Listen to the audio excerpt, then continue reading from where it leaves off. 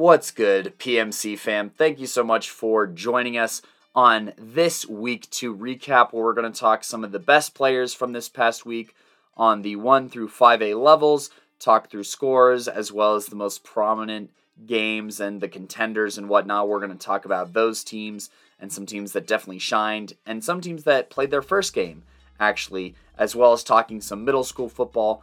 I am one of your hosts, Cody Stauffer, and I am actually going to pass the baton real quickly to my other co-host here, Simon Villanos, who has some sombering news to share and some kind words to share as well. Before we hit this second week recap here for Colorado football, just wanted to say a couple words here. So last Thursday is when it happened, but a good friend of mine and one of the best coaches in Colorado, in my opinion, if not the best coach in Colorado, Johnny Grimaldo, Coach G, he passed away, unfortunately. He meant a lot. Not only to like the people around him, like myself, because I actually got to work with him. I was a PE teacher over at Falcon Middle, and then he was a security guard / head wrestling coach over there. And so he was one of the first people I meet. And so personally, like he was a fantastic friend, somebody who I really looked up to as a mentor, and honestly, just a dude that, you know, I look at and I'm like, hey, more Colorado coaches need to be like Johnny here, because he's just somebody who cared, you know. He cared a lot, super relatable, funny dude. I remember each day, you know, whenever he sees me, his go-to line is like, "Young man, how's it going?" or something like that. And, you know, I'll be real with him. I was like, hey, is it going good or is it a little tough? And, you know, teaching during the COVID year wasn't an easy thing at all. There were plenty of lows, a lot more lows than highs, to be honest with you, and it wasn't even close. But Johnny, he was just one of those dudes that, you know, when he came into the room, you could kind of chill out a little bit because he's always a good time. He was a funny dude, just a nice dude to be around. And, you know, at the end of the day, he'll keep it real with you, and that's something that I personally really appreciated.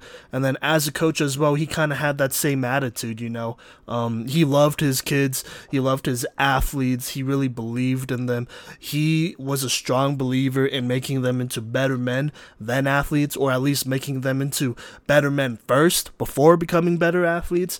And so that was his whole thing there, you know. He was all about doing the right thing. And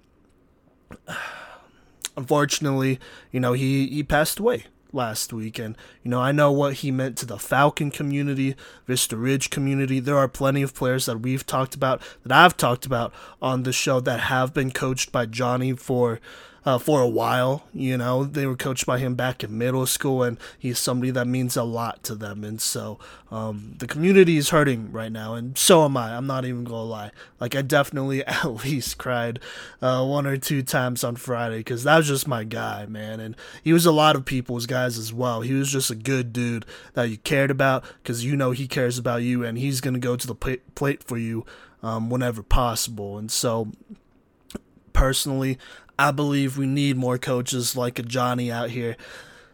He's one of the GOATs, you know, and if the Playmakers Corner had a Hall of Fame, he'd be one of the first ones, if not the first one in there, because, you know, he did a lot, not just for that community, but, you know, he also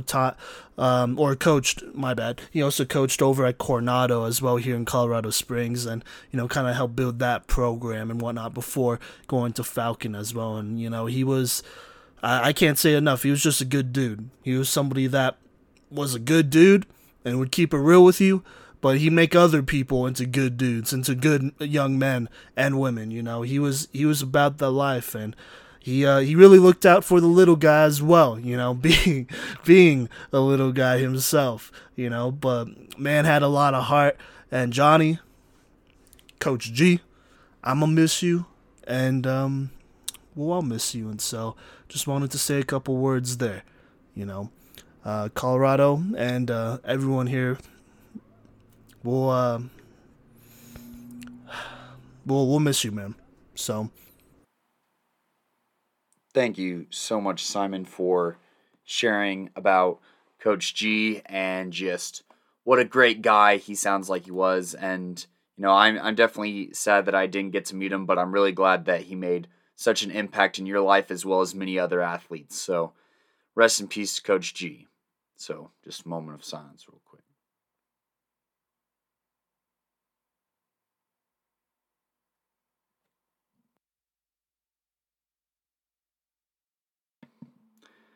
All right. And coming up right after this break, we are going to talk some middle school football, and then I'm going to give an ESPN ticker tracker thing real quick as far as scores go, and then talk, the news from this weekend on the 1 through 5A level, as well as players of the week coming up.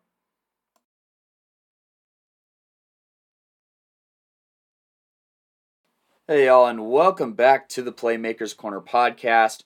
I am going to really briefly talk about Mason Austin and I went to the Colorado Junior Buffs game. It was at Gateway High School around 6 o'clock on Saturday, just to do a quick synopsis of some things that happened there. And, well, it was not, for a lack of a better word, it was not boring. We went out there, and they were playing against the Park Hill Falcons, I believe. I think that they're a middle school team based out of Denver. And so the Buffs came out swinging pretty strong. Trent Seaborn hit some passes down the sidelines as well as ran for a touchdown. So Trent was having a pretty good game, as well as number 5 on the Junior Buffs, who I believe is Kamari. He had a very strong game on the ground. He was good for, I want to say, like 7 yards a carry or something like that.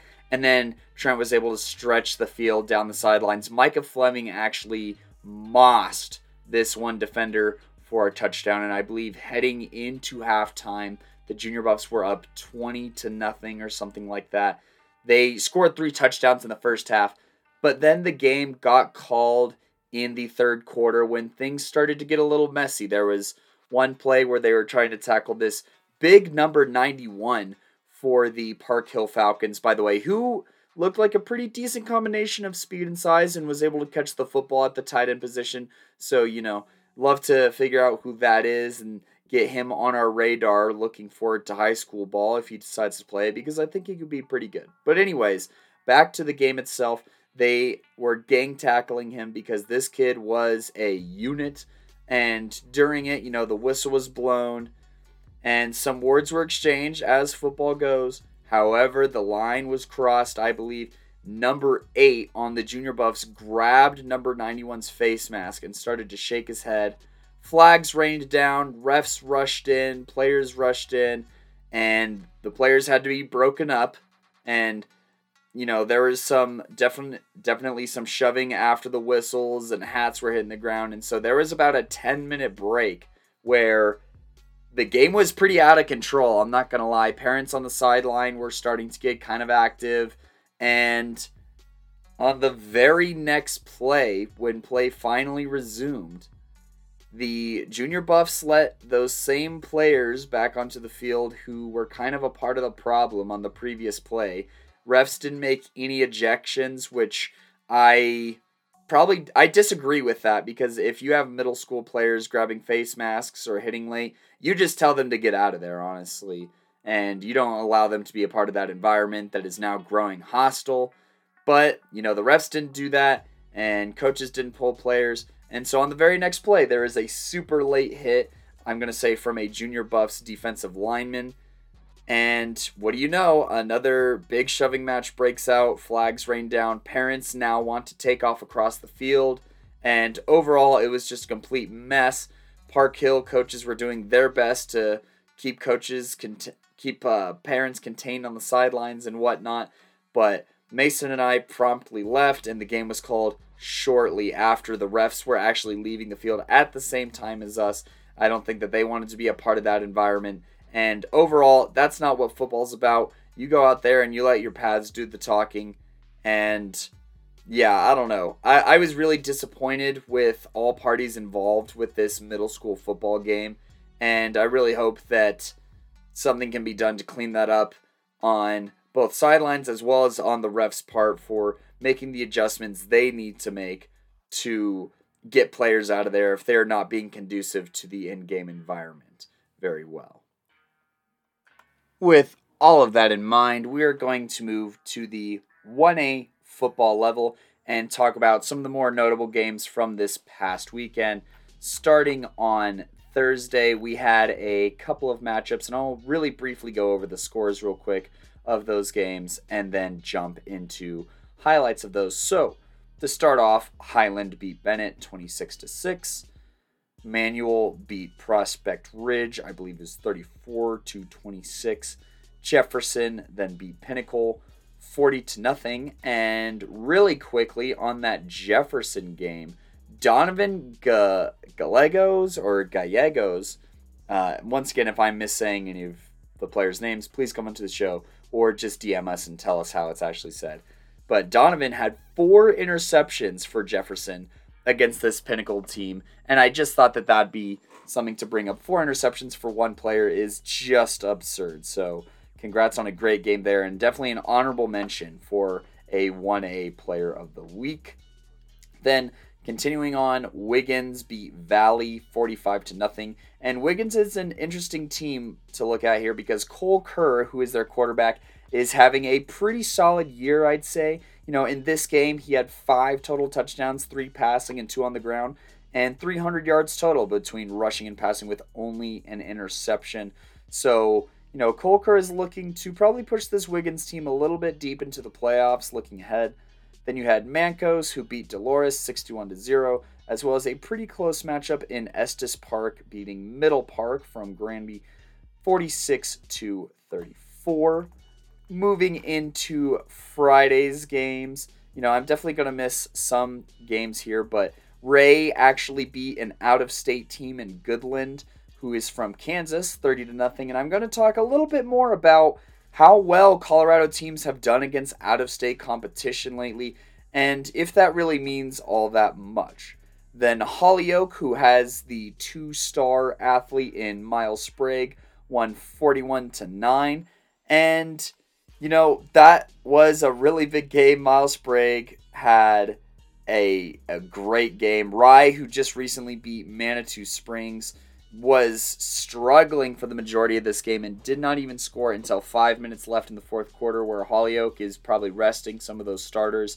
And I'll talk a little bit more about Sprague's performance, as he is also a contender for Player of the Week heading into the rest of this schedule here. Then also on Friday, you had Trinidad lose to a New Mexico team from Rayton 49-12. Then Centauri, who is one of our more prominent teams on this level, won convincingly and has still put forward their best foot on being a contender on this 1A level by beating Colorado Springs Christian 47-0. So that was a great showing on Centauri's part. And overall, and as well on this day is a very noticeable game here. Strasburg actually got their first win of the season against Yuma High School, 19-16. So once again, if you haven't, by the way, listened to those Strasburg interviews, I believe that was episode 55 for the Landon Martin and Matthias Brown interview, and Landon had a pretty okay game, going 4 of 5 for 24 yards. But really the story of this game here is that Zach Marrero for Strasburg had 17 carries for 157 yards and a score, and Landon Martin also contributed on the ground with 9 carries for 54 yards and 2 scores. So the running game for Strasburg was just too much for Yuma to overcome, and then obviously coming up on the defensive side of the ball and playing clutch, where, they were able to register a sack as well as get 3 pass deflections and recover a fumble.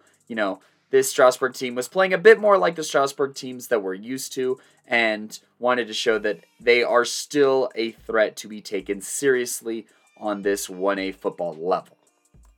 Moving on to Saturday's games, I will let Simon fill us in on the Buena Vista versus Banning Lewis Academy game here in just a moment, but I do have to put some respect here on Flatirons Academy, who came out with a 27-0 win against Platte Canyon, putting everyone on notice once again because they were one of the top teams last year on that 2A playoff level.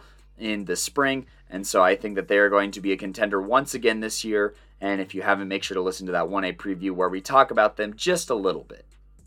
And in the biggest thrashing in all of Colorado football this past week, it happened on the 1A level, and it happened with Florence, who beat Clear Creek 71-0. This was a great team effort with basically everyone getting their turns, scoring touchdowns through the ground, as well as defensively, and a little bit through the air as well. So it was an all-you-could-score buffet for Florence this week. That is definitely not a score to scoff at. If you're anyone else in the state, 71-0, that means that they mean business. And yeah, wow, 71-0. Good grief. Figure it out, Clear Creek. But anyways, talking a little bit more, we're going to talk about the Lyman versus Meeker game. This is a game that we definitely had circled on our calendar because Meeker was one of our contenders heading into the season, as Lyman was as well, being our pick to win it all on the 1A football level. And Lyman came out and they also had a statement game, beating Meeker 43-6, and they just dominated with basically anybody. Trey Hines, Kai Bandy, Jeremiah Leeper, and Gabe Schubarth. They all scored on the ground. Leeper led the team with 149 rushing yards and 2 touchdowns on only 12 carries. And overall, every single touchdown that Lyman had was a rushing touchdown. They imposed their will on this Meeker team from start to finish on, whistle to whistle. They dominated and just out-muscled this Meeker team pretty horrendously. This game was in Meeker as well, by the way. So if you think that home field advantage is going to save you against this Lyman team and these long bus rides, you're absolutely wrong. And they are coming for your throat every single time they play you. And yeah, that's going to make for a very long season for anyone who plays Lyman. And I think that they are still the very clear front runners to win the 1A level. Right up there with Buena Vista, and Simon is actually going to fill us in on that Buena Vista versus Banning Lewis Academy game. Alright, what's good, y'all? Hey, it's Simon Villanos, aka Coach V. I was actually able to go to this Buena Vista versus Banning Lewis Academy football game over in Falcon, Colorado. It was a pretty good matchup. Now, Banning Lewis, they are a second-year program, I believe, but I like the way they're coached. They're a program that is kind of on the come-up. They're still establishing their culture and everything like that, but I like what they do over there. And so this game against Buena Vista was going to be a good one for Banning Lewis and a good one for Buena Vista. They needed kind of a little bit more of a challenge here. But even then, Buena Vista came out to play. And before I say the final score and whatnot, let me talk about some of the people they were missing. They were missing wide receiver / safety Tucker Storms, and then Ethan Flavin as well. I believe he played linebacker and running back for them. So losing a couple key players here for Buena Vista, but at the end of the day, it didn't matter. They played a good team game, and there were some really good individual performances in this game as well. Buena Vista went on to beat Banning Lewis 48-19 when I dipped out because it was kind of a colder night. Not super cold, but it was a little bit of a colder night, and the game was pretty much out of reach. Buena Vista was up 41-6. At the start of the fourth quarter, and so Banning Lewis was able to get a little bit of something going here, and then Buena Vista scored an extra touchdown. But other than that, the game was already decided, and so let me kind of go through how this game went down. So most of the noise, in this game really happened in the third and second quarter, I want to say. Buena Vista started off a little slow. I think they scored only one touchdown in the first quarter. Only one. But it was a good touchdown. It was a nice little drive. I believe it ended with a run from Jacob Phelps, so that happened. And then things kind of started going, and it was kind of a lot. So right now, I do not have the stats of this game, but I'm just going to go off what I saw because there's a lot that went down. I know Hayden Kemp, he had a very nice deep throw. It was like a 50-yard throw that kind of set up a nice scoring drive that they eventually punched in. And then there were a couple other nice passes here. Their Hayden Camp was on it. Their quarterback for Buena Vista, he is potentially the best quarterback in 1A. One of the best quarterbacks in the entire state, to be honest with you, because he turns it up. He was on top of it. His passes were on the money, despite not having his top receiver out there, or one of his top receivers out there. And so he was doing a very nice job, even on some of the deep passes that he didn't connect with. They were on the money, they just weren't hauled in. But still, though, he did not, veer away from some of the receivers that dropped some passes, and there were kind of a lot of dropped passes. There were multiple times where he rolled out and he was trying to create it. He threw a dot and it hit the receiver's hands, or maybe it was just a little high but still catchable, and the receiver just didn't come down to it. So there were a lot of those, I would say, a lot of dropped passes. But at the end of the day, he still had, I want to say, 2 or 3 touchdown passes to start the third quarter, because Buena Vista went ahead and got the ball to start the third. He came out with an excellent 60-yard touchdown run on a design run, I want to say, and it was beautiful. He just outran the entire defense, and he was gone. And in my eyes, that was kind of the score that put Banning Lewis away, for the game. At that point, Buena Vista was up 20-0. But, Banning Lewis, they were driving. They had some nice plays here and there. The quarterback for Banning Lewis is a very interesting guy, a very interesting prospect to me. I might need to go check out more Banning Lewis games to really get a good feel for him. But he has a really strong arm, and honestly, there were a couple times where he found the right guy down the field. He would throw it deep. But Buena Vista, they had excellent pass defense, and they made very good one-on-one plays to prevent a lot of those deep passes, at least in the first half and third quarter. Which was huge, because this Buena Vista defense really stepped it up. Seth Moss, he was out there doing their thing. They're tough against the run and whatnot. And Banning Lewis, they have some guys who could run the ball and break some tackles here and there. They're tough, and so for Buena Vista to come in, kind of shorthanded and whatnot, and do what they did and contain Banning Lewis, that's pretty good. You really can't be mad at that. I liked what I saw a lot, from both sides of the ball. On offense as well, I don't think I talked about this guy enough, but the running back, Jacob Phelps, he had a couple really nice runs here. They're really tough runs as well, where he showed off his speed and his strength. He also showed off his ability to catch the ball and create after the catch, and so you kind of like to see that, him getting some more snaps there, showing some variety as play callers as well from the Buena Vista coaching staff. I liked what I saw from there. I was able to attend their scrimmage against Manitou Springs, and you saw some things there, but in this game versus Banning Lewis, they really showed that they could do a lot with what they have. They have a great quarterback out there that allows them to push the ball downfield, have more complicated passing patterns, and then you have skill players like a Jacob Phelps who you could dump it off to and really get creative with. You also have some other athletes as well that, you kind of saw in some end arounds, and so Buena Vista, they kind of opened up the playbook, and I liked it. They opened it up. They showed that they can be a team that could run a lot of different looks offensively against you, and so moving forward, this is going to be a very interesting team to watch. They already are. At this point, after watching this Banning Lewis game, I'm pretty sold on Buena Vista. I'm just going to go ahead and throw this out there. Feel like they're going to go ahead and go out there and make it to state. I don't see many teams being able to match them offensively. Just to start, offensively, they're just so strong. Hayden Camp, their quarterback, had an excellent game last night. I would say almost a signature win in his young career, and so he did a very nice job out there. You already know what the running back Jacob Phelps is going to do. He's one of the best in Colorado, in this line. They stood up well, and so I like what they did. I like what they did last night offensively, and then defensively, I feel like they're as tough as they get. Against the pass, they're excellent.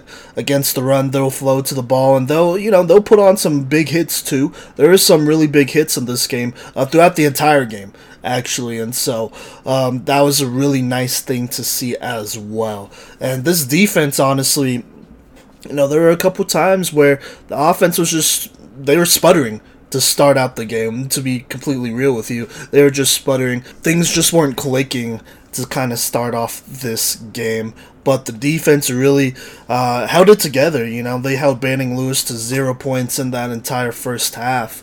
I want to say, which is huge, you know. And I already talked about the deflections, but they were also getting pressure on the quarterback, making him scramble around, and then even after that, after he would dump it off to a receiver, they'd still flow to the ball and make sure that the receiver is down at the point where he caught it. And, you know, they just played very disciplined defense. And so the disciplined defense that I saw last night, that was, you know, undermanned without a Tucker Storms, who is a presence at safety, you know, and an Ethan Flavin as well at linebacker. So without those two, this defense showed me a lot of things that I just really liked. You know, I feel like this is a championship level defense. This is a defense that you could honestly rock with, not only throughout this regular season, which just looking at their schedule, I don't think they're going to have that many challenges, that many more challenges this regular season. And I think, you know, the real challenges start in the playoffs. But I think this is a defense you rock with throughout the playoffs as well. Pair that with an explosive offense that could do a lot of things. I'm looking at a potential Buena Vista Lyman game, and I'm super excited to potentially see that. Or, you know, against a Strasburg or Holyoke or whoever, you know, I'm just very excited to see them play against a playoff level team, especially. And so, or at least a high level playoff team. So shout out to Buena Vista. They really came out to play. Banning Lewis Academy, I'm going to go to more games. You know, I'm going to say that I'm not super far from them, and so I'm going to try to go to more games, check out their players and whatnot, because there are some guys who stood out to me. I think more than anything, they just didn't get off to the start they wanted to. And, you know, it just kind of took them a while to get going, even though there were some plays that I really liked that were called. Their defense had some nice stops here and there. At the end of the day, though, Buena Vista is the better team. And so when you're playing a better team, you got to bring your best game. They just didn't do that. And I don't think this game represents who Banning Lewis is, and I think they're much better than what they showed today. Now, don't get it twisted. I'd still, you know, favor Buena Vista and have them winning by at least 14 or 20 if they were to meet up again, but I think it'd be a different matchup, though. Regardless, great game by Buena Vista. This is a contending team. And this game showed that they are a contender, if not maybe the favorite, to win it all, in some eyes.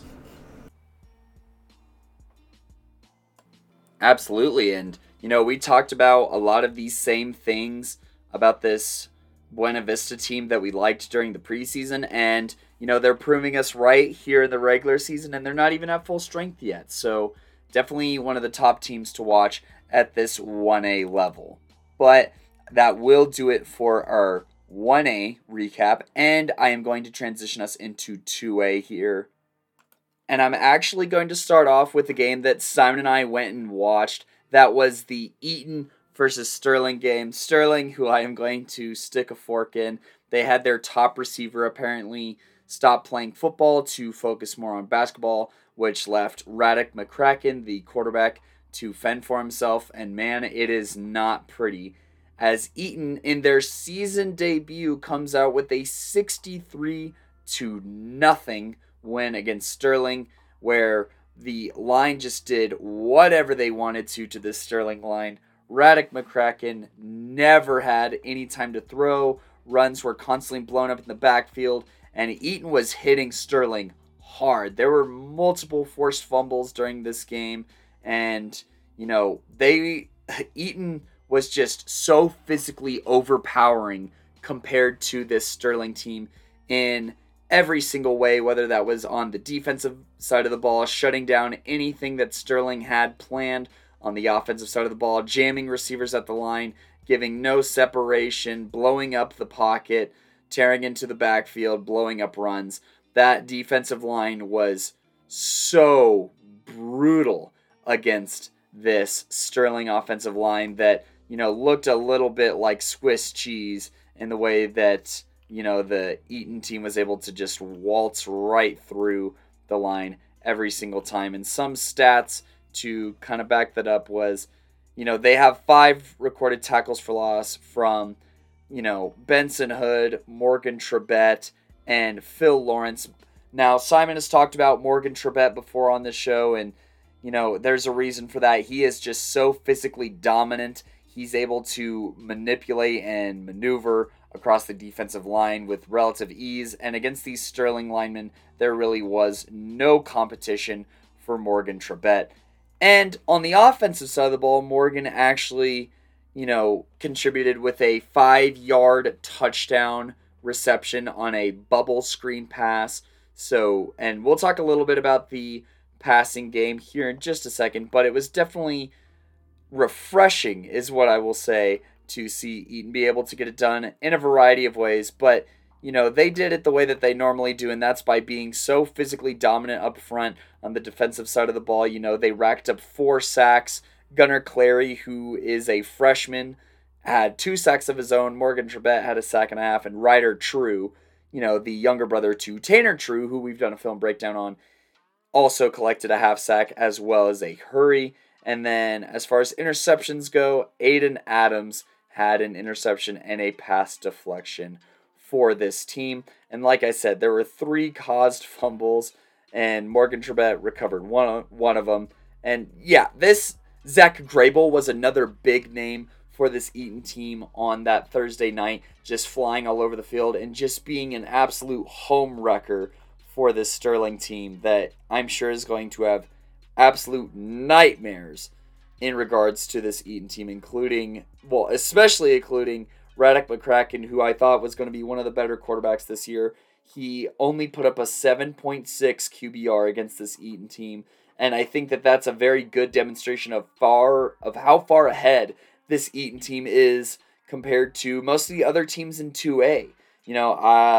On the ground, Ethan Flores is a great prospect, one of the most underrated prospects, and there's definitely some inner circles that have this guy highly regarded, and he's absolutely a college football player as long as opportunity allows. He had 9 carries for 92 yards and 2 scores in this game, including some very punishing runs, just lowering his shoulder and going through some of these Sterling defenders. These 2 teams were not in the same weight class, much less the same league as far as competition goes. So Eaton was absolutely monstrous this game. And, I'm going to talk about some of Simon's notes from the game here, that Eaton... so Resurrection beat Sterling pretty bad last week. I think it was 42-0. And Eaton was hungry to show that Resurrection Christian isn't the only big dog in the house on the 2A level. So they scored 42 points in 1 quarter and 2 minutes. And they're going to be super dominant. It was 42-0 when we left with 7 minutes in the second quarter. There was a, ambulance that was called. And, that's just a testament to how physical this Eaton team was. It was like finally Sterling got 2 completed passes in a row. And this receiver was absolutely lit up by one of the Eaton linebackers. And that was all that she wrote for, the next half an hour, because, Eaton's in the middle of nowhere. So it took forever for an ambulance to get there. But anyways, it was just a really dominant performance by this Eaton team. And one to remember for the rest of the season. Ethan Flores, like I said, super complete back. He can catch, he can run, he can also block. They have a couple of guys in the backfield who can really get it done. And, Walker Martin at quarterback is the biggest note that Simon had here, where he says, quote, this is an interesting new fold that I didn't see a lot of in the state game versus Lamar last year. And this is a passing game that can develop even more. So, you had Zach Grable, who was mossing people for touchdowns. Morgan Trebet was getting in on the fun. And Walker Martin is a very good, I'd say, dual threat quarterback. The stat line doesn't reflect it too much, I don't think, because Eaton didn't have to bust out the entire playbook to win this game. But he did have 3 passing touchdowns on only 5 attempts, as well as a rushing touchdown on 4 carries. So almost every other time this dude touched the ball or was a part of the play, it was a touchdown for Eaton, and just overall completely dominant on this Eaton team's behalf. But there's really not that much to say else about this Eaton game, so I'm going to go ahead and talk about the rest of 2A. We didn't make it out to any of these other games, but there are still plenty of, notable teams, such as Resurrection Christian, who we just talked about. Eddie Lemos is an absolute dog. We knew this heading into the season, and he proved it once again, running for 221 yards and 5 touchdowns on 20 carries against Thompson Valley. And Cade Dunlap also had 130 rushing yards and a touchdown on 18 carries. So Resurrection Christian just keeping it simple, pounding it through the ground, and winning an easy game against Thompson Valley on Thursday. And then a really close game between the Basalt Longhorns and Battle Mountain, with Basalt winning 40-34. Cade Schneider had 3 total touchdowns, but really it was Sam Sherry putting in his hat at a chance for Player of the Week on this 2A level, with 2 rushing touchdowns, a receiving touchdown, 11 tackles, and a pass deflection for this Basalt team. I talked about how important he was going to be to their contending plans in the 2A preview, and I still stand by that. And so Sam Sherry is definitely a player to watch for the rest of the year as far as being able to help this Basalt team make a deep push into the 2A playoffs. Talking about some other 2A scores on Friday, you had La Junta beat Pagosa Springs 46-0. So, Pagosa Springs not really looking like the favorite to win that 2A Southwest Conference right now. The Delta Panthers beat Salida 49-0. Salida, I never believed in them to win the 2A Southwest, and they continue to prove me right. Kent Denver against DeEvelyn, so an inner Denver matchup. Kent Denver won 36-15, and Finn Cooper, the running back for Kent Denver, is definitely the headline of this game, rushing 26 times for 259 yards and 2 scores. And then talking about the 2A Southwest, the Alamosa team here actually had a very solid game on the back of Gonzalez Jr., who had 22 carries for 97 yards and 2 scores. Alamosa, they were able to move the ball pretty consistently and, beat this Monte Vista Pirates team 32-14 on the backs of a solid run game, as well as Cade Jones, the junior, showing absolutely out on the defensive side of the ball with 2 interceptions for 102 total interception return yards, and RJ Mice, the sophomore, who had an interception return for 70 yards. So 172 interception return yards for this Alamosa team. Absolutely absurd, showing up like that on the defensive side of the ball. And a lot of that has to do with just the experience and the trust that these players have for one another. Like I said in the 2A Southwest preview, they have a lot of guys coming back who have played together before. And I think that, it's starting to show out here. Cade Jones also had a fumble recovery for 40 yards. And I just think that, this was a very solid performance by this Alamosa team, being able to score on the defensive side of the ball so well and just get excellent field position throughout this entire game. And, Cade Jones definitely putting in a word for this 2A Player of the Week conversation. Moving on for the rest of 2A, I'm going to jump to including another team that has been in very good communication with me, and that is Bayfield, who actually won their first game 26-13 against Inglewood High School. This was a massive home win, and it helps put them in contention for that Southwest Conference. They are currently 1-1, just like Alamosa, who those two teams are in the lead right now in that conference. But I think a really big game to talk about here is the University and Manitou Springs game here. University came out and was absolutely mobbing on the defending Spring League champs in the Manitou Mustangs. And it starts with Greg Garza, who had a great game throwing the ball, throwing for 4 touchdowns to only 1 interception, and tacking on another 8 yards in rushing. But I think that Kanan Padilla was the guy who did it all for this University team, rushing 3 times for 56 yards and a score, also contributing with a receiving touchdown on 1 reception.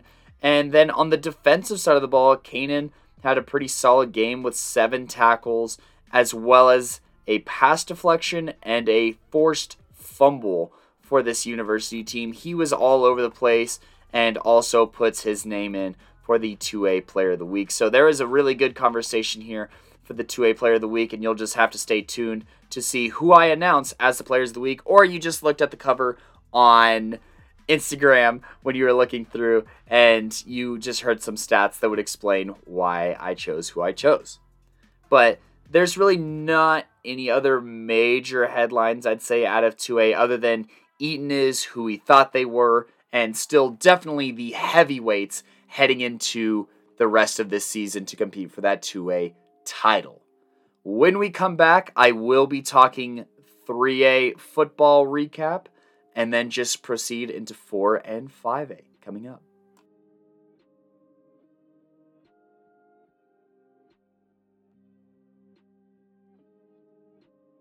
And welcome back to the Playmakers Corner podcast. We're talking week 2 recap, and we are starting with the 3A football recap here on Thursday. Not a lot of 3A football going on, but Thomas Jefferson did beat Sierra 41-8, kind of getting back into a groove and getting that first win in that win column. Then you had Frederick beat Pueblo Centennial 56-8. Now, these are some of the more minor scores on that 3A level, but still worth mentioning. And then on Friday is where we started to see a lot more 3A competition. You know, we had the likes of Kennedy here getting their first win with a 47-0 thrashing of Alameda, where, you know, Kennedy kind of just did whatever they wanted to this Alameda team. And that's kind of the end of that story, to be completely fair. And then also George Washington got into the win column with a very close win over Northfield, 28-22. Then continuing to go down this list, Conifer snuck out a 9-7 win against Pueblo Central to remain undefeated so far this season. Moving further down the list, you had Northridge really put it to Greeley Central. This is kind of a 3A and a 4A kind of note here, because, you know, Northridge being 3A and Greeley Central being 4A. But Northridge with a huge 51-15 win. I'll talk a little bit more about that on the 4A recap.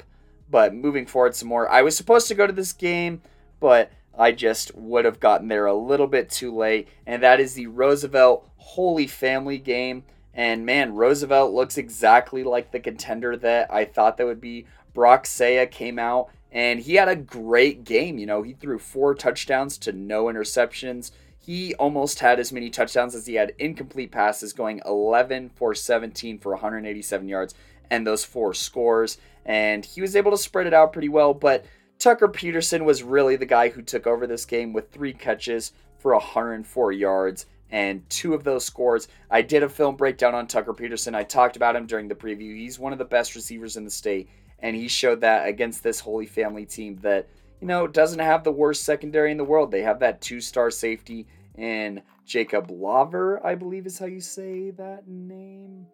And I still have to watch his film, being that he's a 2-star guy. But still, to have that performance against a team that has a pretty decent athlete on the back end who can fly all over the field is saying something. Brock also tacked on another score on the ground, having 9 carries for 56 yards and a score. So I think that Brock is ready to, you know, really take this Roosevelt team places. This Holy Family team is no slouch. We talked about them being a perennial playoff team and constantly being in the mix on the 3A level during our 3A preview. So I think that this is a great win for Roosevelt. Their defense also showed up and balled out, collecting 2 interceptions, being Keaton Kaiser and Botterell here, who both, you know, had a pretty good game, as well as 3 pass deflections. They also had a blocked punt from Bronco Hartson, who I believe is related to the former quarterback for this team, Brig Hartson. And they also recovered 2 fumbles. So Holy Family didn't play the cleanest game here. And, you know, Roosevelt did what they did best. They played very fast, aggressive defense. Bronco Hartson had 5 tackles for loss out of the 6 total tackles that, you know, he was a part of. Tucker Peterson was also having some fun on the defensive side of the ball, getting a sack on top of the 2 scores that he had. So this Roosevelt team, they're here to make some noise. I think that this is a very great opening game for Roosevelt to win against a solid team at Holy Family, I should mention, in Broomfield, so it was an away game, and Brock rose to the occasion. I think that he's going to continue to have a really good year and help this Roosevelt team contend for a 3A title. Continuing to talk about some Friday games, I think this was on Friday, maybe it wasn't, but anyways, Durango took care of business against a New Mexico team.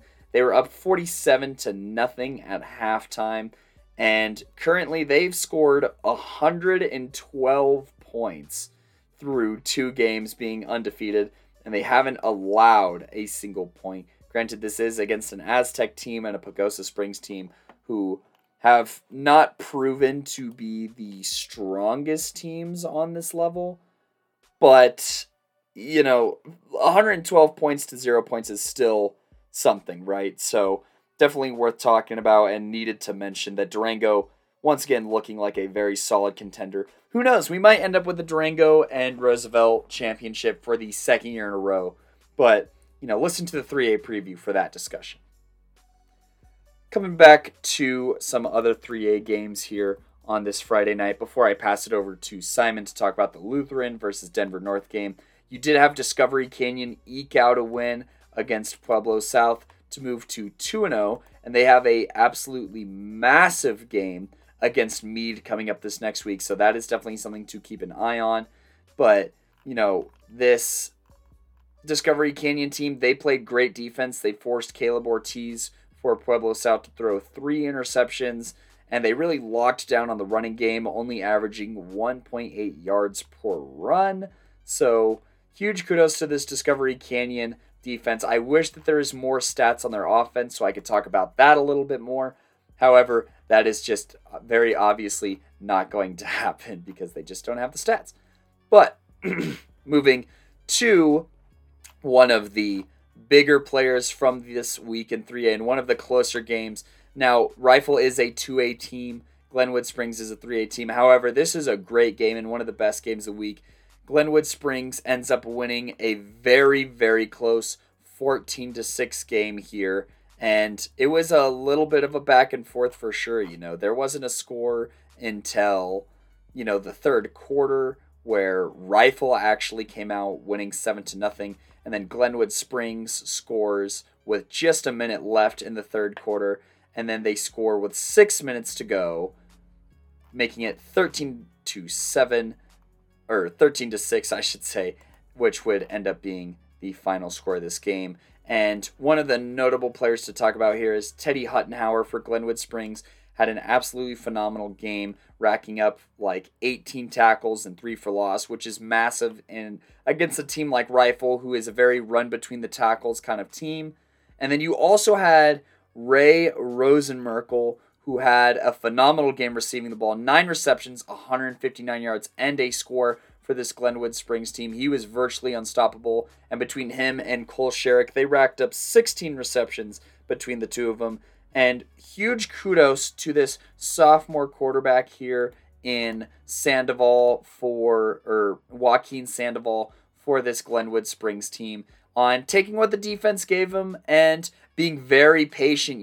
There was not a lot of deep ball opportunities, but Ray Rosenmerkel actually put this game away with a massive 46-yard touchdown reception to put Glenwood Springs ahead very late in this game. So Glenwood Springs with a very clutch win, I would say, against this Rifle team. I know that it looks maybe not as impressive being that it's a 2A team. However, this was a very huge game for Glenwood Springs to come out victorious in, and one that's going to, I think, carry some serious momentum heading forward for this Glenwood team. And I don't believe that there is really any notable games on the 3A level on Saturday. If y'all disagree, please just make sure to DM us and talk about some of the more notable games from Saturday. But I am going to pass it over to Simon to talk about the Lutheran game and how that went on Friday night. And I think you'll understand why I decided to not stop by when you realize that it wasn't much of a competition. What's good, y'all? It's one of your co-hosts, Simon Villanos, aka Coach V, and I'm here to talk real quick about this Lutheran versus Denver North matchup. I went with Mason Austin on Friday, September 3rd, and so we were able to, check out the Lutheran Lions, a team that Cody and I both picked as a potential contender. They're probably a team that could, make a deep playoff run and potentially be in the state championship. And tonight they played like a state champion, winning over Denver North 48-15 in a very dominant performance. I'm not even gonna lie, game started out a little, it started out a little shaky for both teams, really, not just like Lutheran. To start out the game, Lutheran actually kicked an onside kick that they recovered, and so, they're around the 40 or 30 on the other side of the field driving to start out this game, which is interesting because they kind of kicked that onside kick a lot this game, and maybe it's because of their opponent and whatnot, but it is what it is. It was working, so there you go. But Lutheran on the first drive, I believe the very first passing play, quarterback Clayton Jacobs, I do not know who he was throwing to. Well, no, I know who he was throwing to. He was trying to throw to, I want to say he was trying to throw the seam route, but it was definitely triple covered. You had a safety overhead, you had a corner, and then there was another defensive player in the mix who came off his guy because the ball just wasn't a great ball at all. And so I wouldn't say to start off the game, but the first passing play of the game was a very bad interception into triple coverage, and so Denver North ended up recovering it from there, and I would say that was the only horrible play I saw from Lutheran, that is, to start out the game. And so, a little bit ambitious there. That's not exactly a throw you want to make or a decision you want to make, but he made up for it. And so, kind of moving on into this game, right after that, Lutheran went ahead and got another interception, picking off Denver North and then kind of resetting there. And then from there, it was not the greatest game because Lutheran just started dominating, Clayton Jacobs, their quarterback, I just gotta say, he looked fantastic. He's somebody who could run the ball, and he ran the ball a lot more than I thought he actually would. And I feel like some of them were designed runs, and then some others were more scrambles. But he wasn't afraid to run the ball. And when he's out in the open field, he's a little shifty. He has a little wiggle to him, so he's not exactly like an easy runner to break down on. And then also he has some good speed. There are a couple of times where he just took it up the middle and gained 15, 20 yards a pop. And so he was kind of hurting them there. Then you had running back Dorian Pacheco. He was doing his thing here and there. But really, I would say the headline of this first half, and really the whole game, was Clayton Jacobs, because he just took the top off multiple times. There was an excellent throw that I think actually caught and posted on our Instagram here, where, he kind of threw it to the corner, and it was kind of a tight window. I saw where he was going because there was a flash of the receiver being open for a second there. And so it was a very tight window to the corner, but Clayton Jacobs kind of just drops it into the breadbasket, and his receiver was able to walk into the end zone. Not bad coverage at all. I would say not bad coverage at all, but, it was just a perfect throw. And so you saw that one. There's another great throw where he was looking, I don't know, I think there were a couple penalties, but they were driving again, and then you saw him go through his progressions and then find a guy over in the middle wide open for a touchdown. There were multiple times as well, including that touchdown pass that I talked about where he hit the corner, where you could see him looking off defenders and then throwing his guys open. So for example, on that touchdown pass on the corner route, I'm pretty sure he had a guy in the flats, and he kind of looked that way and pulled the cornerback, who I think was in the flat route, down, so that, it was really just the receiver with leverage against that safety overhead, and made that a one-on-one matchup. So that was fantastic. And there were multiple other throws where he was just on it. So after that first play, he was just on top of it. I got to shout out his receivers. Bryce Johnson, he made a couple nice snags, but the CCO brothers, Trey and Joe CCO, they were putting in some work. I believe actually Trey CCO, he had this really nice touchdown where, Clayton Jacobs found him. It wasn't like a crazy route or anything. I think he was just in the flats and he caught it. And then he was running after the catch, and he gave this corner a little shoulder shake and just dropped him. Like, the dude just fell down and slipped. And it wasn't raining or anything like that. It was a legit drop. Like, he just dropped the dude and then ran like 20 yards for a touchdown. So he looked impressive. His brother Joe CCO, I want to say, he was all over the field as a defensive player and doing his thing as well. And so they have a pair of really good athletes in those guys. Those are guys that we did not talk about in the recap. And so love seeing them play. Other guys that kind of stood out in this game, and this game, it was pretty much put away. We left a little early. It was 42-0 by the time we left, and I don't think they scored after that, but it was 42-0 in like the second quarter, so there you go. And they didn't score after that, so yeah. But other guys who stood out, Dorian Pacheco, obviously you have his contributions at running back, but as a defensive player, he was all over the place. I'm pretty sure he got a sack at least, if not a couple.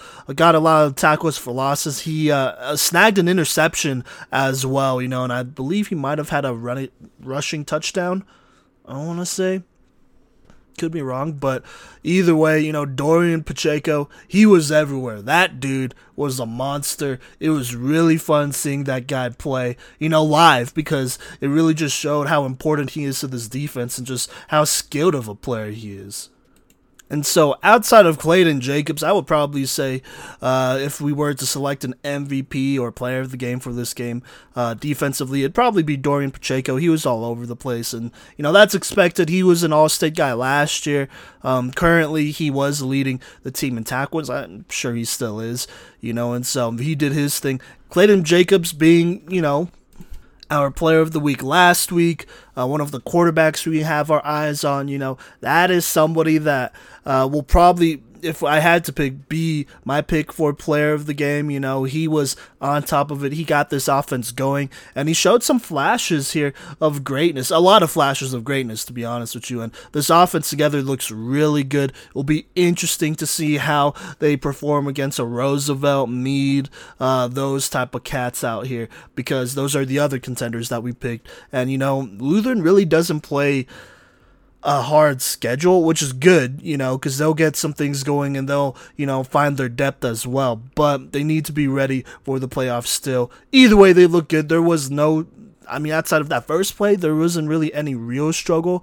They really did whatever they wanted, especially on offense. And, there are a couple times on offense that you saw them go tempo as well, which I really liked. And, teams, they won't be able to keep up with that if they're not ready and if their defense isn't ready, because Lutheran has some weapons outside of the main guys we talked about. The CCO brothers, they had a great game tonight. They had a good game tonight, and they really stepped up. And as is, they had a bunch of athletes who, we talked about before. Ryan Kenny, he made a couple appearances. He had a nice little run in there. Obviously, you got Bryce Johnson, their safety. Believed he might have snagged a pick. I could have been mistaken, though. But he did a nice job out there. Obviously, our big old lineman, Ari Jacobs, and that Lutheran line, they did a fantastic job.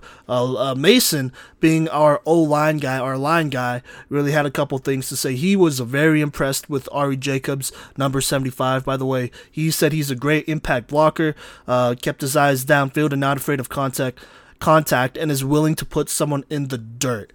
Did say he blocks a little high at times, but other than that, a very good blocker, one of the better interior linemen that he's seen so far. And so Ari Jacobs, shout out to him. He did a nice job. He also liked number 55 for Lutheran as well. Riken Posey, I want to say, he said he made some solid little blocks in there. Had a couple pancakes, but he said he could have probably done a little bit more. There are times where, he'd kind of just block his guy and then not look for another block, and so that was the only gripe there. Other than that, he said he stood out to him. He played a fantastic game as well. So altogether, though, this Lutheran team is very much legit. A lot of the teams that we went out to look at least a lot of the contenders we went out to look at this week, really just came out and dominated and showed why they are one of the best teams in Colorado. Lutheran did exactly that to start off their season. To start off their Colorado regular season, because this was the first Colorado team they played at home, and so loved seeing that. This is a team that I'm really excited to watch again, especially against a little bit more of a quality opponent here moving forward. But yeah. Yep, and that's exactly why I didn't pull through, because, well, they were dominating, and I definitely got the gist of it. Just getting the updates from Simon and Mason over the phone. So, but with all that being said, I do believe that it is time for us to talk 4A. And there are some pretty notable 4A matchups this week. Starting on Thursday night, there is a very competitive close game between Palmer Ridge and Mesa Ridge. And so I'm just going to try and go through the score tracker here and let you guys know how much of a back and forth it was. It did start off with a Connor Cook 2-yard rushing touchdown to put Palmer Ridge up 7-0. And then heading further into the second quarter, actually, the Mesa Ridge defense came up massive with an 89-yard pick six from Desmond Burton to tie this game up. However, Palmer Ridge, their defense was swarming and suffocated this Mesa Ridge offense for a lot of the game, and they were able to get the ball back, and Connor Cook responded with another touchdown to put Palmer Ridge up 13-7 until Mesa Ridge also, once again, their defense and special teams was a huge part of them staying in this game, and, it was evident when they had a kickoff return for a touchdown. So another return for a touchdown for this Mesa Ridge team. And they actually went for two and succeeded. So they were up 15-13 in the second quarter before Palmer Ridge had a kick return for a touchdown themselves to make it 19-15 and then got the PAT correct. So they were up 20-15 with 6 minutes left to go in the first half. The defense then did their thing, where Mesa Ridge got the ball on their own 20-yard line and then caused a 13-yard loss, a 3-yard loss, and then a safety on third down to make it 22-15 Palmer Ridge. Then there is a little bit of a lightning delay, so these teams get a little bit rusty before Mesa Ridge, in the second half, in the third quarter, manages to score a 1-yard touchdown to punch it in, making it 22-21. And then Mesa Ridge actually gets their second lead of the game in the third quarter with 2 minutes to go with a 79-yard touchdown pass. And, they fail their 2-point conversion, making it 22-27 with Palmer Ridge getting the ball back. And Connor Cook with his third rushing touchdown of the game. And Anthony Costanzo, the 3-star athlete, getting a 2-point conversion to put Palmer Ridge up 30-27. Now, winning a football game is always good, and if you're Palmer Ridge, you're happy to be walking away with a 2-0 record. However, there are definitely some things to be concerned about here. Derek Hester, the quarterback, did throw 2 interceptions, including the 1 pick six to Cash Cheeks over on the other end, and Carver Cheeks was actually the other interception for this Mesa Ridge team. So you have a pair of brothers getting a pair of picks against this quarterback. And really, if it wasn't for Connor Cook averaging almost 5 yards per carry and getting those 3 touchdowns, especially in the red zone, this Palmer Ridge team probably walks away with a loss. They lost this game on the special teams end, in my opinion. I think that, the defense did a very good job containing the Mesa Ridge offense for the most part. They were very rowdy when it came to the Mesa Ridge running game, holding them less than a yard per carry for Mesa Ridge, and that including getting 18 tackles for loss, including Gannon Arthur, who had 5 of his own, and Holden Wright, who had 3 of his own. And as far as sacks go, they racked up 6 sacks with Gannon Arthur getting 2 and Bradley Larson getting 2.5, leading the way. So you had some seniors step in, and then a Leighton Wright with a sack as well. So just a great performance by this front 7 in this Palmer Ridge game to keep them in the game. But their quarterback definitely needs to clean some things up if they're going to get a deeper push into the playoffs this year and actually want to be a contender. As far as other 4A news, you had Pine Creek take care of business against Denver East with a 28-0 win where Kale Reeves Dunbar had 2 sacks and quarterback Josiah Roy went 7 for 12 for 114 yards and a passing touchdown, and adding on another 113 yards on the ground and 2 more rushing touchdowns. And the last trifecta of this dominant Pine Creek game was Mason Miller, who had 166 rushing yards and a rushing touchdown. So, this defense with Gavin Wetzel and Kale Reeves Dunbar playing at a very high level, they haven't allowed a single point all year. And, Simon and I got to watch some of these Denver East athletes work out, and they have some athletes on this Denver East team. They have some arm power. They have potential and athletic ability, but this Pine Creek team just had a better scheme as well as execution on this Thursday night to walk away with a win. Once again, on the 4A level, I said that I'd come back to this. Northridge did beat Greeley Central 51-15. Northridge currently still runs Greeley. They do have a game against Greeley West this Friday, and if they win that game, well, Greeley is theirs to run for the 2nd year in a row. And, a lot of the action for this game was before. There is a headline where a Greeley Central kid got jumped by some Northridge kids. There is Northridge kids waving a flag in front of Greeley Central, a Northridge flag. And, there is a lot of hype in the city of Greeley this week leading up to this game. And the game itself did not live up to the hype. The Northridge defense was just constantly swarming for this team. And, Genoa just wasn't able to cause enough magic to, outscore this Northridge team. And it's simple right now. Northridge runs the city of Greeley, and that's just how it is. Let's see if Greeley West can change that. And I'll actually talk about that game coming up here in just a little bit. But as far as some other 4A kind of scores go, you had Stanley Lake on Thursday night win 37-25 against Rampart. We knew that Rampart is a team that kind of struggles a little bit, especially when executing the right game plan is what I will probably say. Vista Peak beat Falcon High School 13-7 on Thursday night, and that's a really tough loss for this Falcon team. You obviously want to be able to compete against these Vista Peaks, but at least they were able to hang in pretty close with that team. And then on Friday, some other games that happened, and I'll talk about the Greeley West and Bear Creek game at the very end of this 4A segment here. But anyways, you had a matchup between Fruita Monument and Montrose, where Montrose came out with a very close win, 26-22.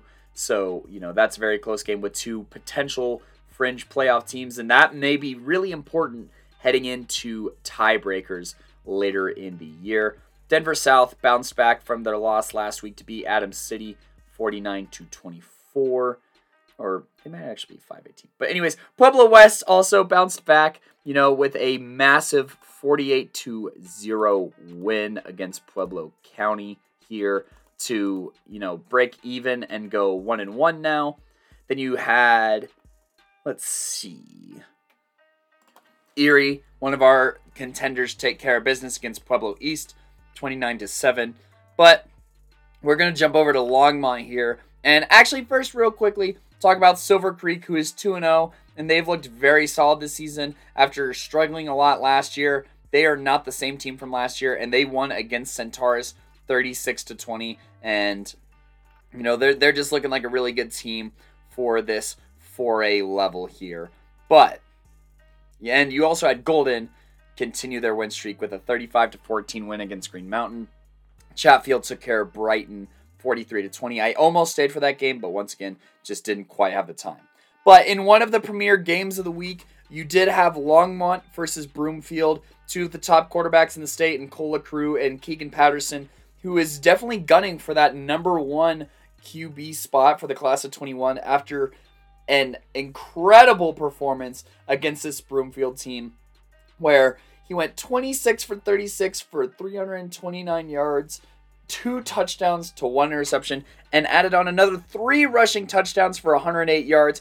He was running circles against this Broomfield team, at least against this Broomfield defense, and was just so unequivocally dominant in this win that they were able to sneak out. And they really needed this win, and they came out 38-29 against Broomfield. Keegan Patterson just being so electric through both the air and the ground.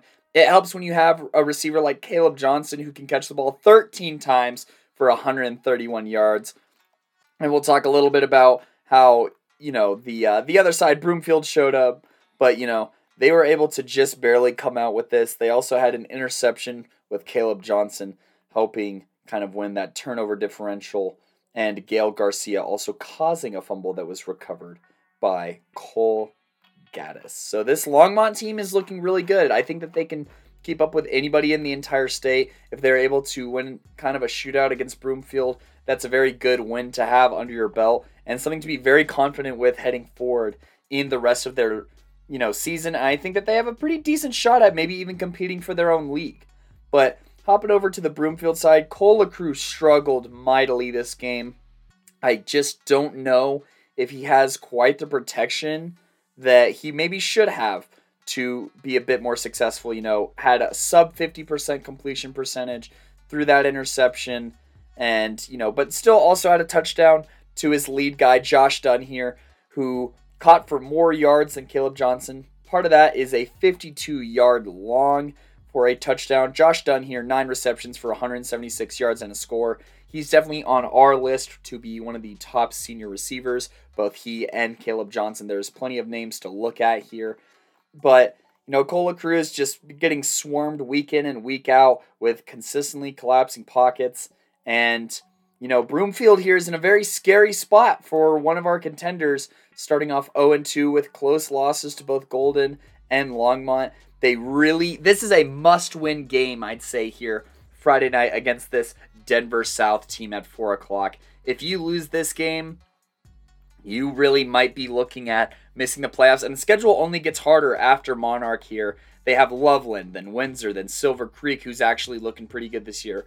Brighton, that's a game that you probably should win. Then Erie also on the 22nd. So Broomfield really, if they want to, they might not win the Northern League at this point, but if they want to make the playoffs, they have to turn it around sooner rather than later. They are a team who's been struggling very mightily recently.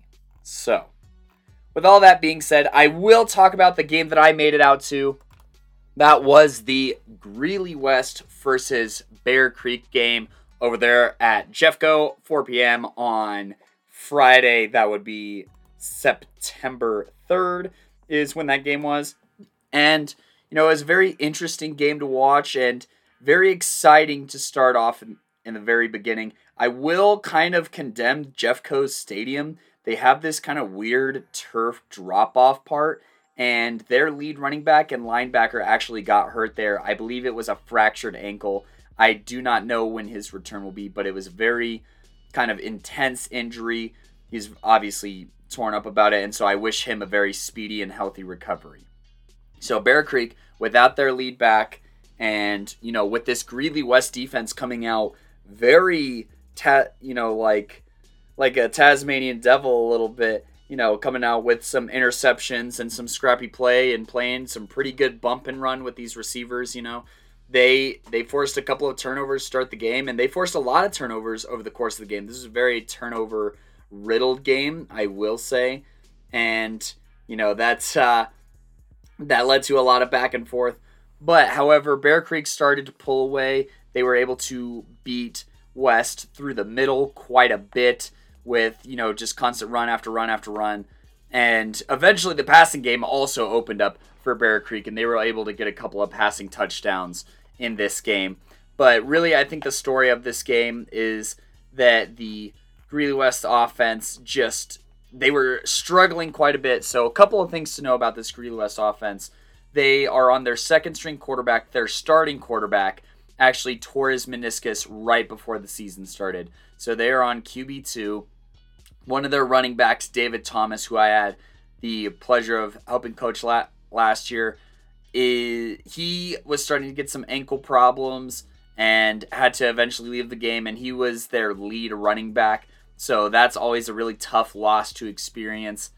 And overall, Bear Creek, after allowing a few big runs to start the game, they really buckled down and they loaded up the box.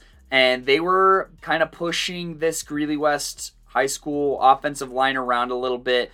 There are definitely some missed blocks and just some big-time weight room moments where Greeley West really just wasn't able to compete with the strength and speed of this Bear Creek defense. So, the offense kind of stalled out. Bear Creek continued to get chances on offense, and eventually the floodgates broke open and they went on a massive scoring streak, scoring, I believe, like 34 points in a row or something to the tune of that. They did miss an extra point. But anyways, this Greeley West team, they hung in there. They started to open up their passing game a little bit later in the game. But, Bear Creek, they did get a score off of a pick six from the quarterback. I believe that was Blake McComber. Not sure how to say that, but he had a pick six for Bear Creek. And Zach Nash, who is a safety, had 2 interceptions for Bear Creek. So they did a great job forcing a lot of turnovers from this Greeley West offense. And it wasn't until way late in the game that Greeley West was finally able to get on the board, making this a 40-13 loss for Greeley West. They're now 0-2, and Bear Creek is 2-0, actually, after a win against Lakewood, but they are now down their leading running back. They did show some, perseverance in this game, and a lot of different players stepped up, but I don't have a lot of faith in this quarterback being able to make a whole lot of noise on this 4A level. I think when faced with, he threw a ton of interceptions against this Greeley West team that has a great cornerback one in Alexis. And I think that there's only going to be, more great corners that this Bear Creek team is going to face. And it's only going to get harder from here. So Bear Creek really has to kind of buckle down here and figure out something to do with their run game to make it a bit more consistent. And Greeley West is just searching for an identity on offense, I believe, is kind of where they're at. They need their offensive line to get more of a push. And the quarterback was under constant duress basically this entire game and was not planting his feet quite a bit. And, I would say when healthy, probably isn't as mobile of a quarterback as who their quarterback was going to be. So there's definitely just a lot of things kind of going against this Greeley West team this year. But they have to figure out something sooner than later because the schedule does not get easier. They do have a Northridge game coming up this Friday night, actually, to see if Northridge still runs Greeley. And Northridge is coming into this game 2-0. They just thrashed Greeley Central. So they've got to be feeling really confident, and Greeley West has got to buckle down and figure something out. Then they have a game against Mountain View, Greeley Central, Brighton, Windsor, Erie, Silver Creek, Broomfield. Like I talked about with Windsor, Erie, Silver Creek, and Broomfield, these are all really good teams. It's going to be a very competitive league for Greeley West. And so they really need to get a win here. I'd say that this is probably a must-win game on Friday night in order to try and save this season here for Greeley West. So, there's definitely a lot to look at. They do have a little bit of versatility in their offensive play calling. So they just need to open up the playbook and make sure that Northridge isn't ready for what is coming. And that defense, if that defense performs the same way against Northridge as they do against Bear Creek, I think they're in a pretty good spot, honestly, if they can force turnovers. And the only thing is I would probably want to see a little bit more out of the Greeley West special teams to try and get the offense a little bit better field position. But, it was great seeing all my former players there and talking and catching up and seeing all the sophomores that I coached. I coached the freshman team for them last year, so it was really cool to see all of them and how they're doing. So, I'm obviously rooting for them every single week, and those are still my boys and my players too. So, Greeley West, they got a lot of young, raw talent over there, And so once it starts clicking, it could be really good, but they just need to figure out how to get it to start clicking. But that's kind of all I have for the Greeley West game. And then to wrap up our 4A conversation here, Dakota Ridge did beat Thornton. It was a kind of replacement game for the Vista Ridge game that got canceled. And Noah Triplett ran for 3 touchdowns on 6 carries and also caught receiving touchdowns. So Noah Triplett, we're very familiar with him and the speed and just the dynamic offensive threat that he is. And so, it's not really an impressive win, I wouldn't say, just because it is Thornton and they're not a great team, but a win's a win's a win. And, they start off 2-0, including that win against the Florida team that they did face last week in Florida. So, kind of not unexpected news here, just making sure that everyone knew that Dakota Ridge took care of business. And coming up next, I will talk about the 5A recap as well as my choices for player of the week. Coming up.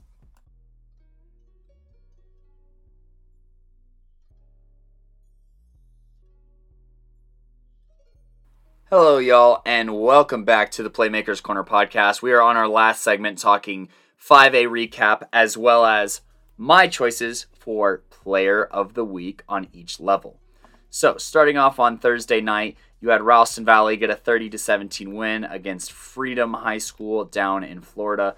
And, this is another win on a long list of wins of out-of-state games for this Colorado, football state right now. So, just in one moment, I'll continue to touch on that. But continuing down this Thursday list, lots of 4A games. They don't really try and schedule 5A games on here. But you did have a pretty notable win with Columbine beating Cherokee Trail 52-21. Cherokee Trail didn't record any stats. And actually, this game was like 14-7 in the first quarter. And I believe Cherokee Trail was winning. But then, Columbine took off with this game. Much thanks to honorable mention for 5A Player of the Week, Seth Cromwell, who ran for 161 yards and 4 touchdowns while tacking on another 18 tackles and 3 tackles for loss. So Seth Cromwell was all over the field for this Columbine team, and as we talked about in our 5A preview, he's one of the best players in the state and is going to be a huge part of their success this year. Then you also had junior running back Tyree Hayes, Trusty, who ran for 263 yards on 22 carries and 2 touchdowns. So Columbine just literally ran through Cherokee Trail like they were a sheet of plastic, basically. And that's all she wrote for that. You also had Thunder Ridge behind the state leader in touchdowns, Seth Frazier, getting a 34-7 win against Doherty. This is a game that Thunder Ridge should win. But Seth Frazier definitely making some noise and making sure that we know who to consider for our top 5 quarterbacks.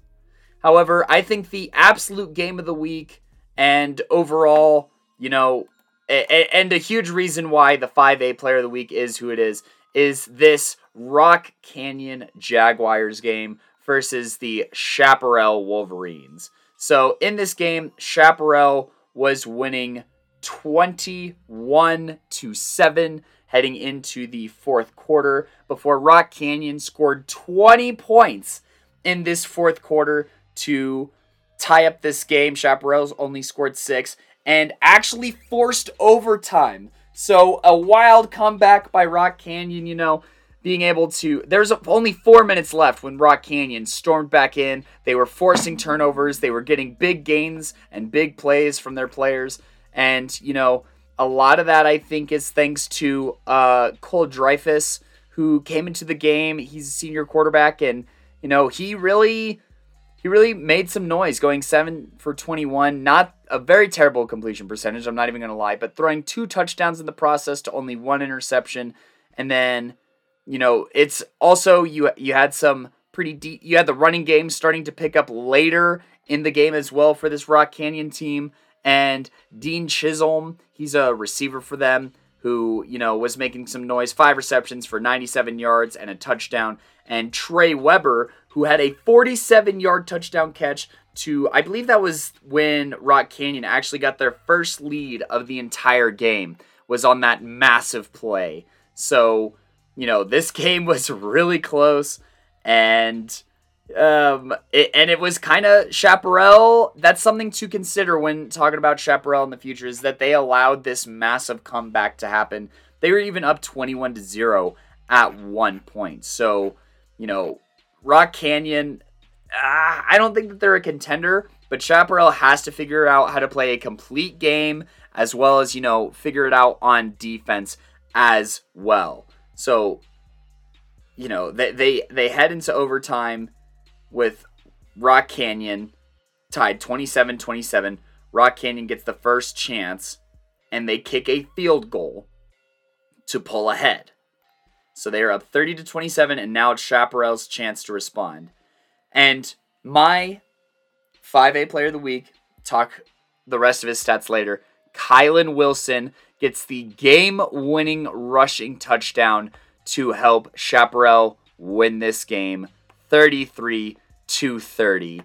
And what a game, what a back and forth electrifying game that this was. Really the game of the week in my opinion, with hindsight being there at the 5A level, or any level really, with the comebacks coming into play and the overtime. I don't know if there was another game that even went into overtime this week. There was a lot of blowouts in this week too, honestly. Kind of disappointing to look through.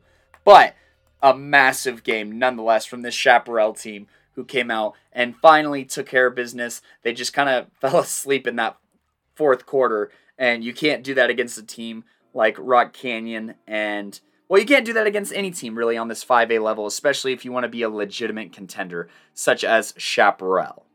But moving into Friday's games, you had a handful of games. Valor Christian actually played an out-of-state game, and they won 30-27 behind Gavin Sawchuk, the number one recruit in the state of Colorado, going for 242 yards and 4 touchdowns on 31 carries. So that's going to continue to be the game plan for Valor. Hand the rock off to your best player and see how that goes. There was also another out-of-state game where Smoky Hill went down to Florida to face off against Windermere, and they actually had a very solid game. Smoky Hill being a pleasant surprise this year at 2-0, and I think part of that has to do with their running back here, who is Marvin Jones the third. He had 103 yards and 2 scores in this game, as well as adding on 1 reception for 35 yards and a score. So 3 touchdowns from Marvin Jones this game. And, they actually had a lot of tackles for loss. They had 15 tackles for loss, including Little John here, the junior, who had 5 by himself, as well as Isaac Withers, who's also a junior, who had 3 tackles for loss. And they racked up 5 sacks. So they bullied this Florida team. And, that is another case, and, I'm going to go ahead and just talk about it now. Colorado teams, at least as far as our research shows, are 9-2 against out-of-state teams. You had Dakota Ridge beat First Coast last week. You had Lutheran, First Coast being a Florida team. You had Lutheran beat a Missouri team named Lutheran last week. You had Fort Morgan beat Scottsbluff, who is a team from Nebraska. You had Yuma beat a Wyoming team in Burns. You had Valor Christian this week beat Oaks Christian, who is a California team. Smoky Hill beat that Windermere team in Florida. Durango beat Aztec, who's a New Mexico team. Ralston Valley beat a Florida team in Freedom. Ignacio beat Newcomb, which I believe is a New Mexico team, 52-0. Ray, who is one of the better 1 or 2A teams, beat the Goodland Cowboys, who are a Kansas team, 30-0. So not only are Colorado teams winning these games, they're winning them by pretty significant margins, with the only losses being Montezuma Cortez losing kind of a close game to Aztec, and Trinidad losing to Rayton, who I talked about a lot earlier in this episode. But this is exactly what Colorado football needs, is to get these out-of-state games in line and win them. And there's a massive, massive, massive out-of-state game coming up this week where Cherry Creek is traveling down to Arizona to face off against Chandler, who is a perennial powerhouse down in Arizona football. And Arizona football hits a little bit different. They've become a very high-profile quarterback state within the last 10 to 15 years. You've had guys like Spencer Rattler and JD come out of there, Bryce Petty, all of those guys who went on to play Power 5 football. And Chandler is going to be a very big challenge for this Cherry Creek team. And, I'm looking forward to this game. And, if you're a Colorado football fan, we've talked about it in the past, you should probably be rooting for Cherry Creek in this in this game to go make some noise. Cherry Creek had a nice 31-0 cruising win against one of the top 5A teams here in Colorado, and I think that they're looking at the national picture. They go to Chandler, who is 1-0. They beat Centennial 28-7, and so go Cherry Creek. This upcoming Friday night, that'll be at 7 p.m. Make sure to tune into that game. That is going to be absolutely massive as far as determining where Colorado football is really to some of the best teams in the entire country with this Chandler game. I digress.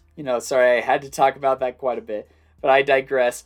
Going back to Colorado football, you had, like I said, Cherry Creek beat Pomona. Christian Hammond is the starting quarterback and looks to be starting against Chandler this next week. And their defense has been just as dominant. They didn't score as many points as they did against Doherty. Pomona, I think, is a bit better of a team. But Pomona has a lot more offense, so to shut down that Pomona offense that has Chase Muller in the backfield is definitely a big statement from this Cherry Creek team that looks to be solid on all three levels once again this year. And so, like I said, they will be traveling to Arizona and playing Chandler this next week. Please tune into that game. Talking about one of our other contenders that we had, Fairview actually dropped a game this week in Castleview, and I'm going to give huge props to Castleview here, where Mark Westbecker had one of the best games of his life. He was such a monster on that Friday night against Fairview. There is no one on Fairview that could stop him. He was a tackling machine for Castleview and racked up, I believe, I want to say close to like 8 tackles. It doesn't have the stats listed, but he was flying all over the field. This Castleview defensive line was getting a pretty good push and forcing Beckham to flush out of the pocket or collapsing the pocket quite a few times. And he held onto the ball a little too long sometimes, and Fairview didn't really adapt to a quick-hitting game. I also want to shout out to Blake Haggerty here, who, on top of having, a 34-yard touchdown reception, also got in Beckham's first interception of the season on an overthrow to Grant Page. And Blake is a 3-star athlete for a reason, and he played pretty great defense against Grant Page. I got to be completely honest with you. He didn't stop Grant Page because we all know that that's dang near impossible, but he had some massive pass breakups, especially in one-on-one coverage. He came up really clutch against Grant Page on 50-50 balls and was able to bat them down. So Blake Haggerty, one of the best games of the week against one of the best players in all of Colorado football. So that between that and Westbecker running for 151 yards, including the 71-yard dagger in the fourth quarter where Castleview was up 31-21. Fairview was trying to get a quick stop, see if they could get one more score in, but it just was not enough. So this Castleview, team, after being down 21-10 to end the first half, their defense strapped down and shut out the Fairview Knights for the entire second half. And, their offense came to life. They ran hard. And I think that they were just more physical of a football team than Fairview in this second half. Fairview kind of got pushed around quite a bit. And, I think that that's a good test run for how the playoffs are going to be for Fairview. And something that, they have film to watch now. And they definitely have plenty to learn from it. They had no running game, with Zach Lewis, their leading rusher, only getting 18 yards on 7 carries. Beckham Kritza was constantly being torn down in the backfield. Grant Page had one rush for like a first down, which, was a lot bigger in the game than in the box score. But regardless, overall, a very long night for this Fairview team once you get into the second half. And once again, shout out to Castleview for just being a great physical football team, and Blake Haggerty for showing why he is also amongst the top recruits in Colorado at this moment. Talking about some other 5A games, you had a really close game here in the Legend versus Mullen game. Legend actually, I think, fumbles the ball here quite a bit by dropping this game to Mullen. They did have a lead for the majority of this game. They were actually up 21-10 heading into the fourth quarter, and Mullen had a 15-point fourth quarter to come back and win this game. Thanks a large part to Kyle Krebs. He had 26 carries for 161 yards. So, he was just grinding between the tackles and battering down this Legend defense that, is definitely missing some players from last year and it showed as the game went on and as they started to slow down and get tired and worn out. So, they just death by paper cuts them, and also came in and Mullen made some plays on defense. Mullen, I don't think, is a contender, and so I was really surprised to see Legend drop this game. Colton Warner was not on his stuff this game. He only threw a touchdown and a pick and was not really doing all that much on the ground.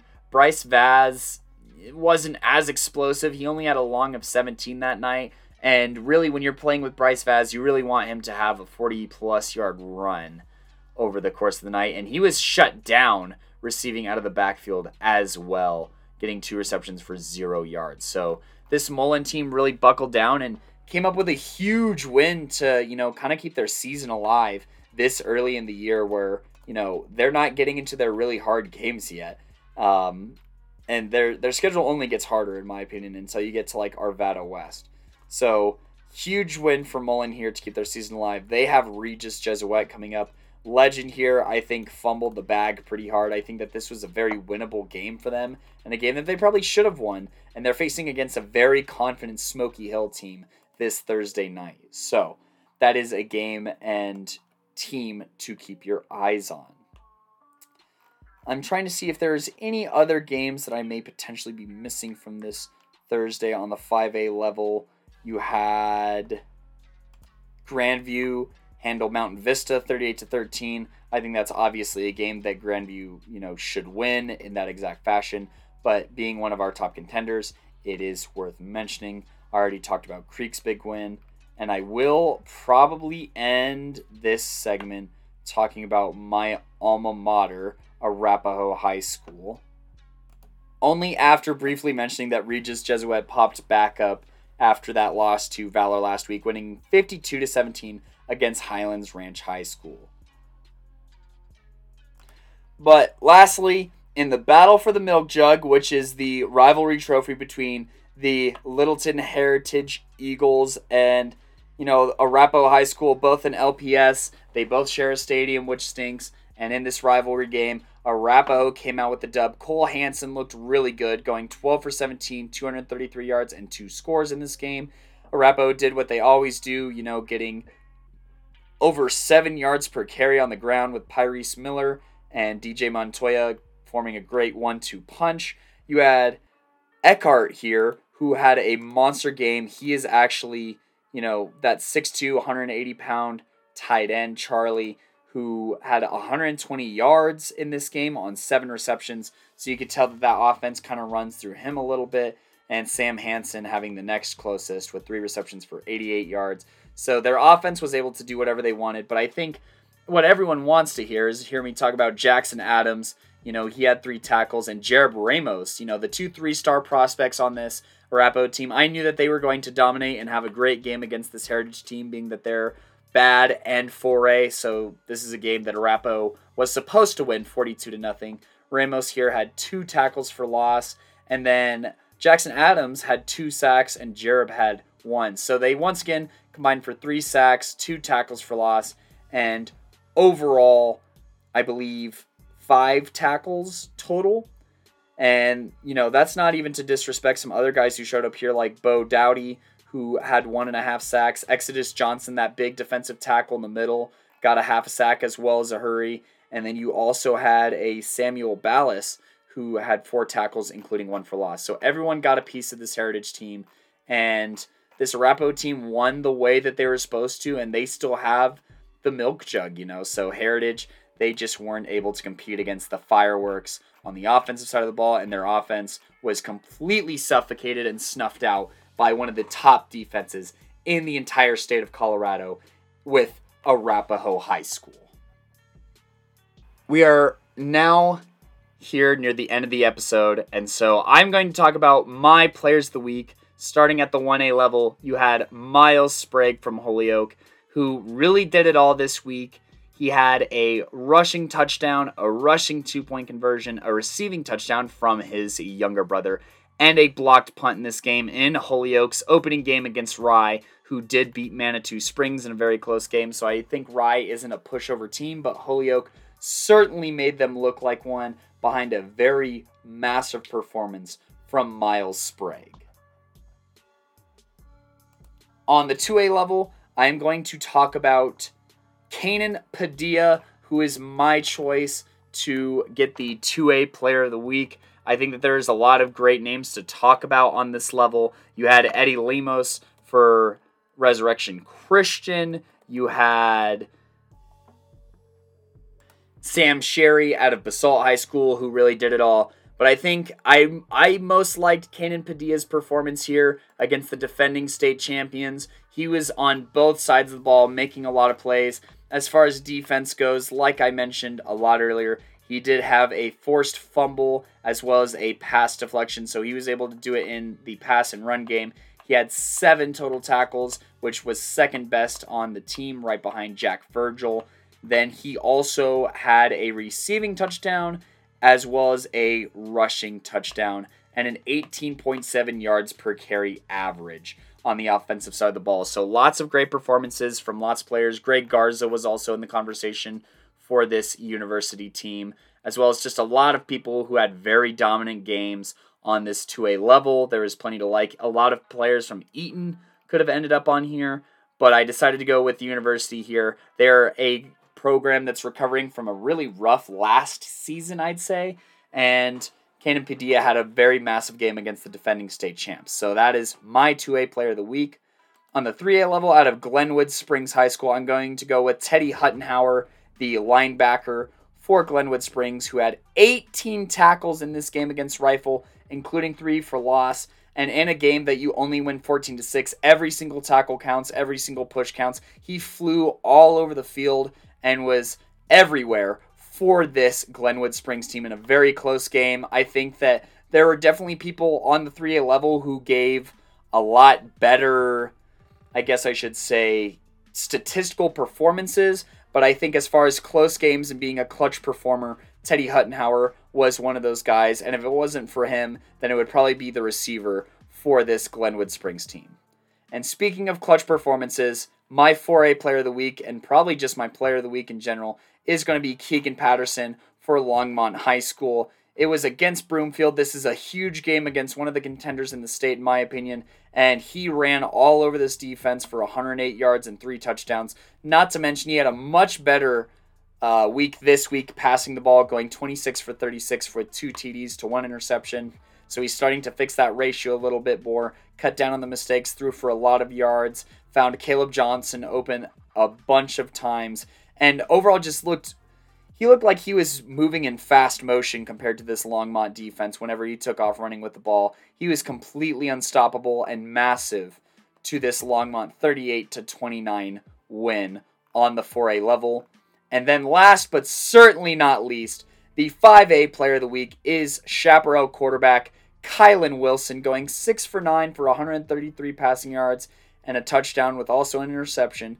However, it was his running efforts where he ran for 173 yards and 4 TDs on 22 carries. Once again, a lot like Keegan here, just looking hilariously more athletic than the entire Rock Canyon defense. I wish that he didn't take his foot off the gas in that fourth quarter as well as the rest of the Chaparral offense, but all is forgiven when you have the game-winning rushing touchdown for this team and your fourth rushing touchdown of the night and 5 total touchdowns. So it's really hard. I try not to always give it to quarterbacks, but when you have quarterbacks that take over a game like this and they win big games against solid teams and they stave off a comeback the way that Kylan Wilson did and clutch it in overtime, or, you're the reason for beating one of the top teams in the state like Keegan Patterson, who had a 5 touchdown game himself, that is how you win Player of the Week as a quarterback, is you just have a dominant game against a good team and you pull out a close game and you come up clutch. That is my advice to quarterbacks who want to be on these lists in the future. But that is all of my players for the week. I've already talked a lot about, the 1, 2, 3, 4, and 5A levels. Thank you so much for tuning in to this recap. We will try and get you recaps every Monday or Tuesday. Please make sure that your coaches are putting in stats. It really helps us out and talk about y'all's teams a lot more. And we'll be going to more football games and having more live reactions. But until then, I have been your co-host, Cody Stoffer, and I was also joined here by Simon Villanos. And make sure to follow us on Spotify, Apple Podcasts, Google Podcasts, Anchor. Make sure to subscribe so that you are alerted anytime we have an episode come out. If you're still confused on that, find us on social media, Instagram, Facebook, Twitter, and TikTok. Big shout out to the people who follow us on TikTok. We just passed 2,000 followers. We see your requests. We're still coming out with more TikToks, so thank you so much for that. And until next time, peace.